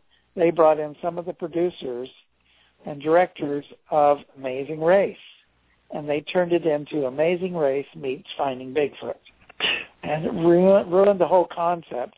It would have been a very high-standard scientific program with some human interest and some interest in Bigfoot. But by the end of the time that they were broadcasting it, Spike TV had pulled the rug out from under it so much that they actually were broadcasting 2 episodes a night just to get rid of it. Oh, they're burning it off. Yeah, right. It was horrible to watch. Well, excuse me. You wonder if it's going to...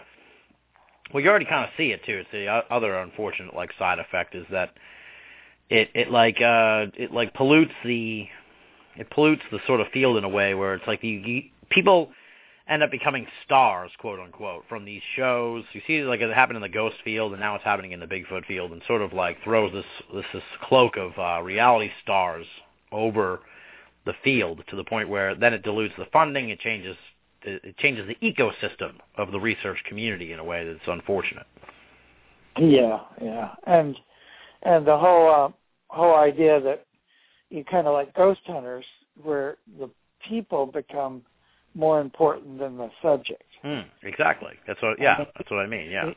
Yeah. I mean, I'm exactly agreeing with you. I think the big cryptozoology discovery of the year was the 5th species of tapir. I think we might have talked about this last time. But tapirs are animals that are small. They're about the size of a small rhino, and they have the prehensile nose. You might, recognize them.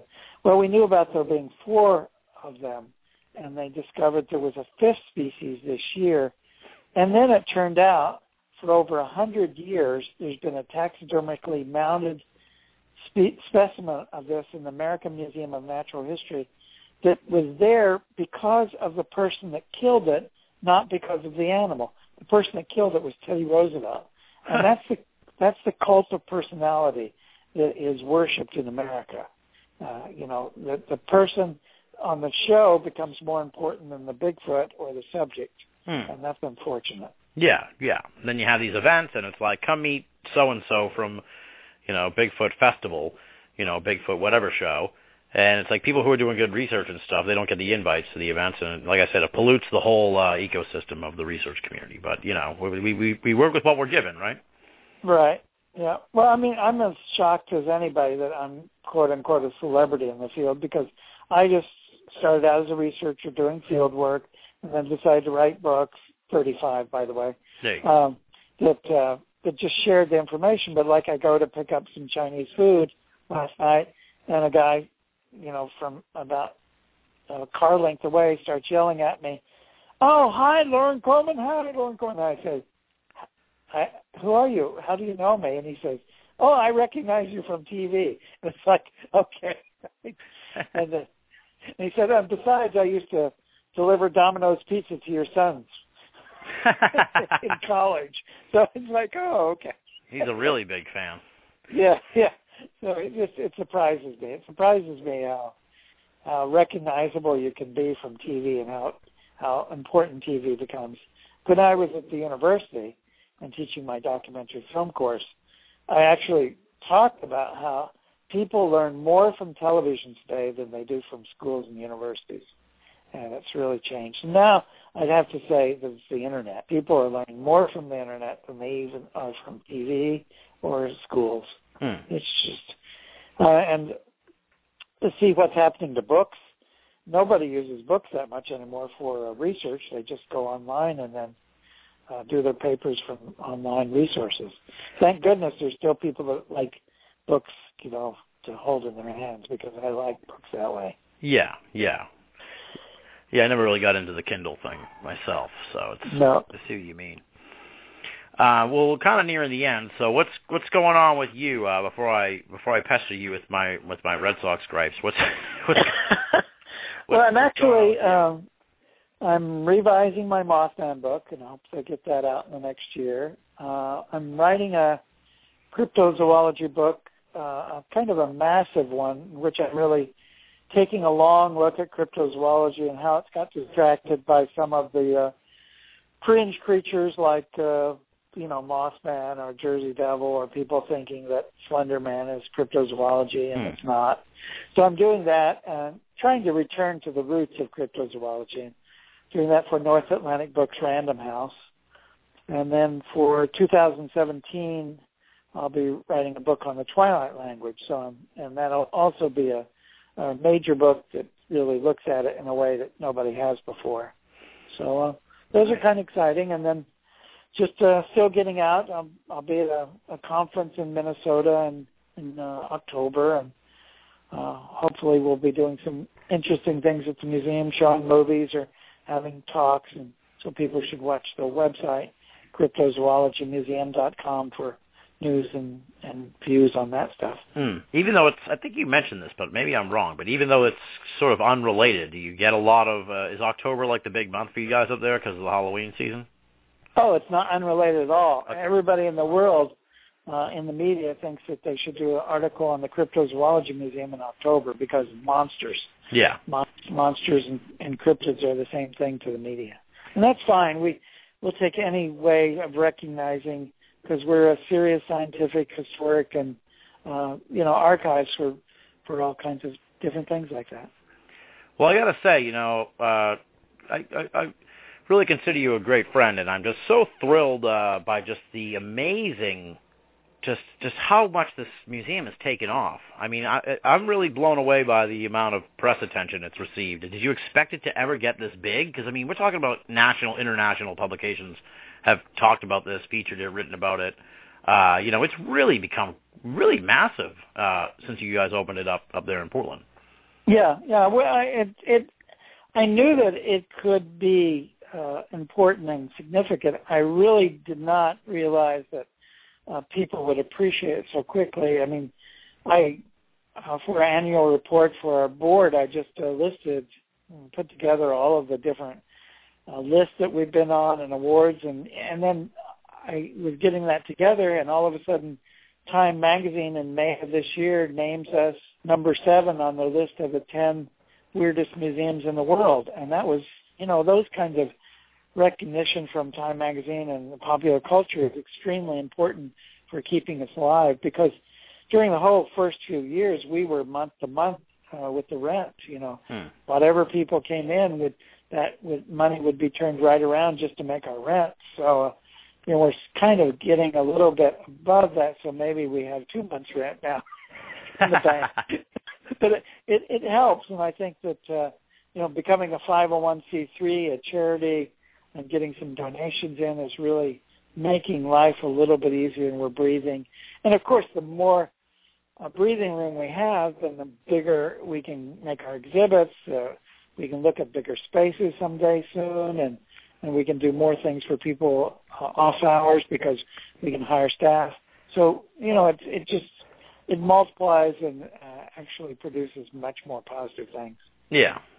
And it's cool that the city of Portland really seems to have embraced the museum. I think I told you the story before when I came up to see you, and my brother was looking for me trying to find it. He stopped into a place and he's like, "Where's the Bigfoot Museum?" And the person like corrected him. They were like, "It's the Cryptozoology Museum."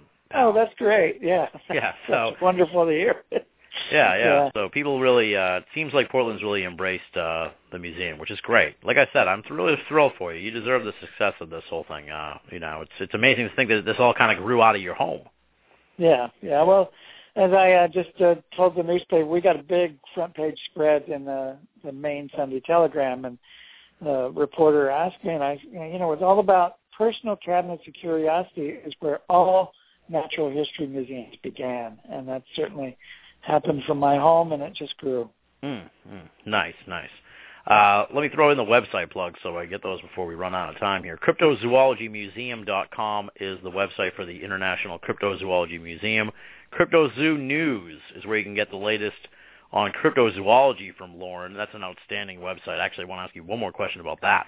And copycateffect.blogspot.com is where you can find out more about his research into the Twilight language.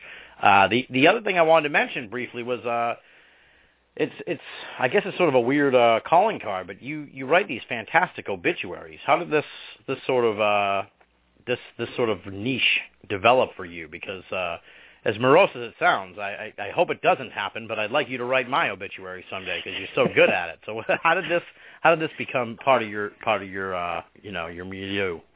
Well, I made a conscious decision. I started noticing that rock stars, sports figures, criminals, politicians always got wonderful obituaries written.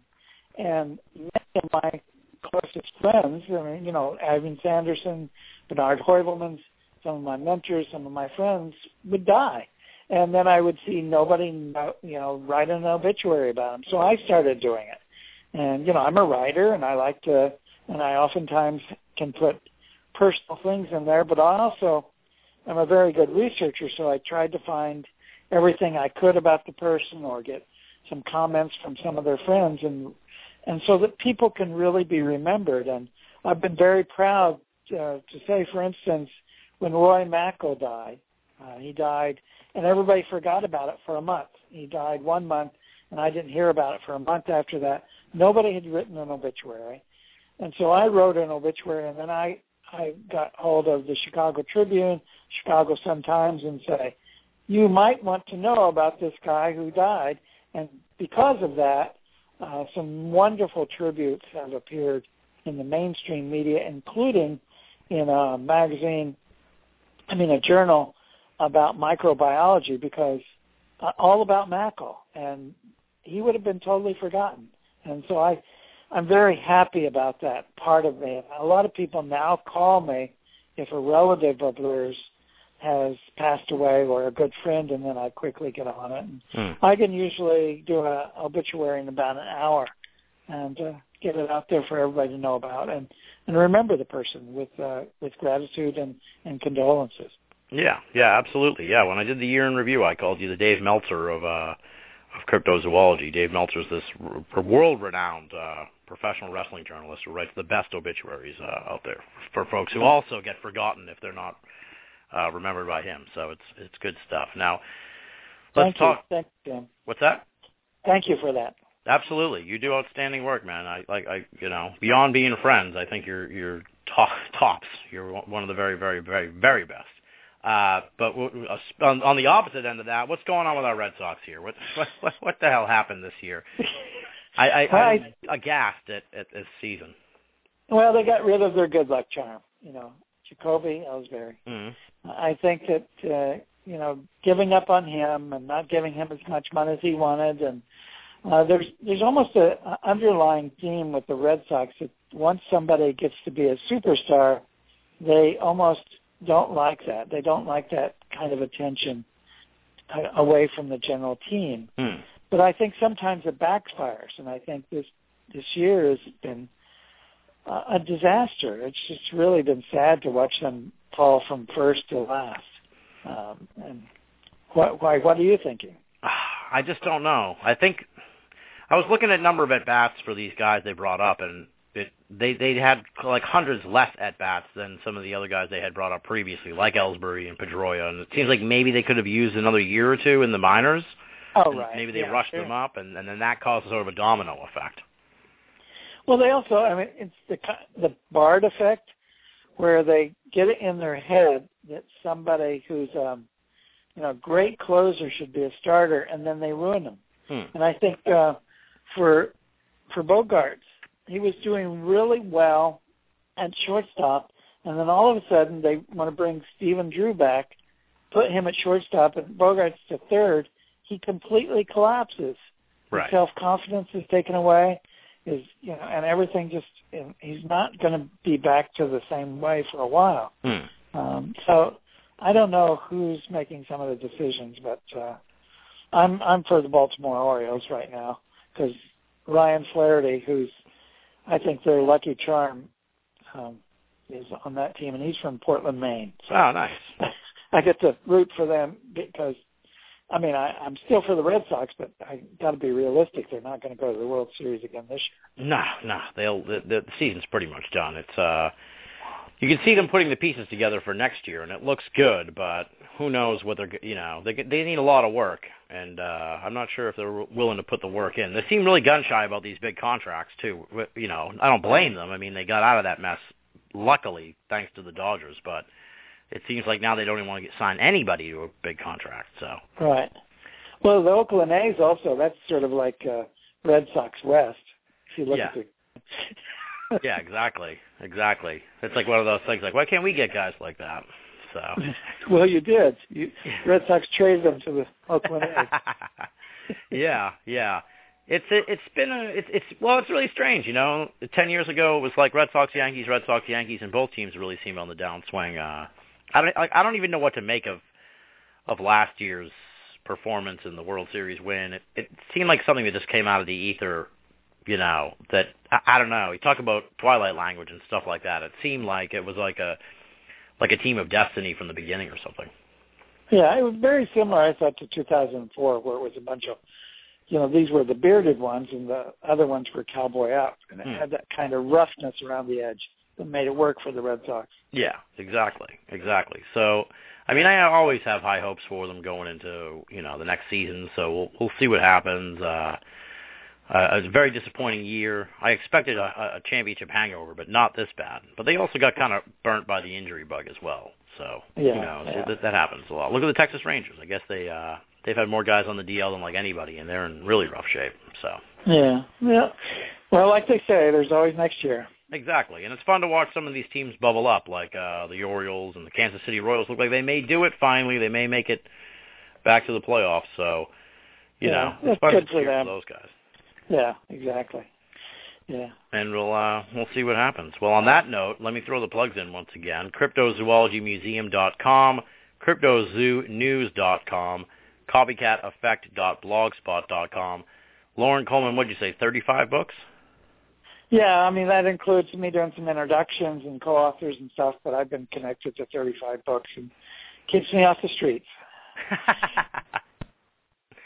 Well, on that note, I can't thank you enough, Lauren. I promise I'm going to make it back up to the museum probably this fall because I've been doing a lot of road trips, and that's definitely a road trip I want to make. So I definitely will try and get back up there. And I really can't thank you enough. You really were really easy to get a hold of this time and get things going and got us, quick turnover on getting this interview up and running. I really do appreciate it. I know you're incredibly busy, and we're just down there for Dragon Con, and So I can't thank you enough, and I really look forward to yeah. seeing you again in person. We can talk and hang out and stuff. It was a lot of fun, Tim. A lot of fun, and it's always good to be here. And it felt like it was 5 minutes instead of 2 hours. Yeah, the time really flew by. I had a feeling that would be the case, though. And we covered so much stuff. Amazing. We just bounced all over the place and covered so much stuff. So I want to thank you once again. Thanks to the live listeners.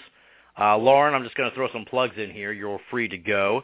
And I will talk to you soon, my friend. Thanks a lot. Bye, Tim. Have a good night. Or a good day, I suppose. And I guess I'll wish all the live listeners a good day as well. Thanks to all the folks in the chat room, Baruti, Hillbilly, Vamp Elvis, Bill Burt, coming into the chat room. There's another guy in here, but he left. I don't know what his name was. I lost it here. Sorry about that to the mystery character that was in there. And on that note, thanks for listening, folks. Stay tuned in just a moment here for the plugs. And after that, we will call it a day. Let's take a look here. I believe there goes the live audience. So here are the plugs. If you're listening to this program on Blog Talk and you've never heard of us before and you have no idea what this show is, it is Binnall of America. You can find out more about us at binnallofamerica.com, BINNALL of America.com. You can also find us on Facebook. Just punch in Binnall of America on Facebook. That'll bring up the page. Feel free to like us. That's where you can find out more about the program and about what guests are coming up in the future. What you just heard was a 2-hour program here talking to Loren Coleman that came at the live listeners live on Blog Talk Radio. That costs me money, folks. It's not free service, and it's also not free to host all these files on the website, although it is free for all the listeners. You can grab over 200 programs from BOA Audio at the website. As I said, all that is free, but we do it via donations from the BOA Audio listeners. How can you help us out? That's simple. Head on over to Binnall of America and click the PayPal button. That'll bring you to PayPal. They'll walk you through the process. It's safe, secure, and simple. But if you don't trust the internet and you want to make a snail mail donation, there's also a P.O. Box address at Binnall of America. So check that out and mail us off a donation if you can. As always, no donation is too small, and all donations go towards Binnall of America and BOA Audio to help keep the entire franchise up and running, freely available, and commercial-free for all of our great readers and listeners the world over. Now, I know things were kind of crazy there in August. You didn't hear from me at all over the course of the month, but so far you've heard a couple of shows here in September. Richard Surrett last week, and here today, Loren Coleman. And this episode here with Loren Coleman constitutes the first episode of the final 4 episodes here in Season 8. And I'm happy to report that we have locked in not just the next episode, but hopefully the season finale guest has been set up here. It's always a challenge for me to tie down the season finale guest because we try to get big stars, big names, big researchers, and I think this time around we've done it once again.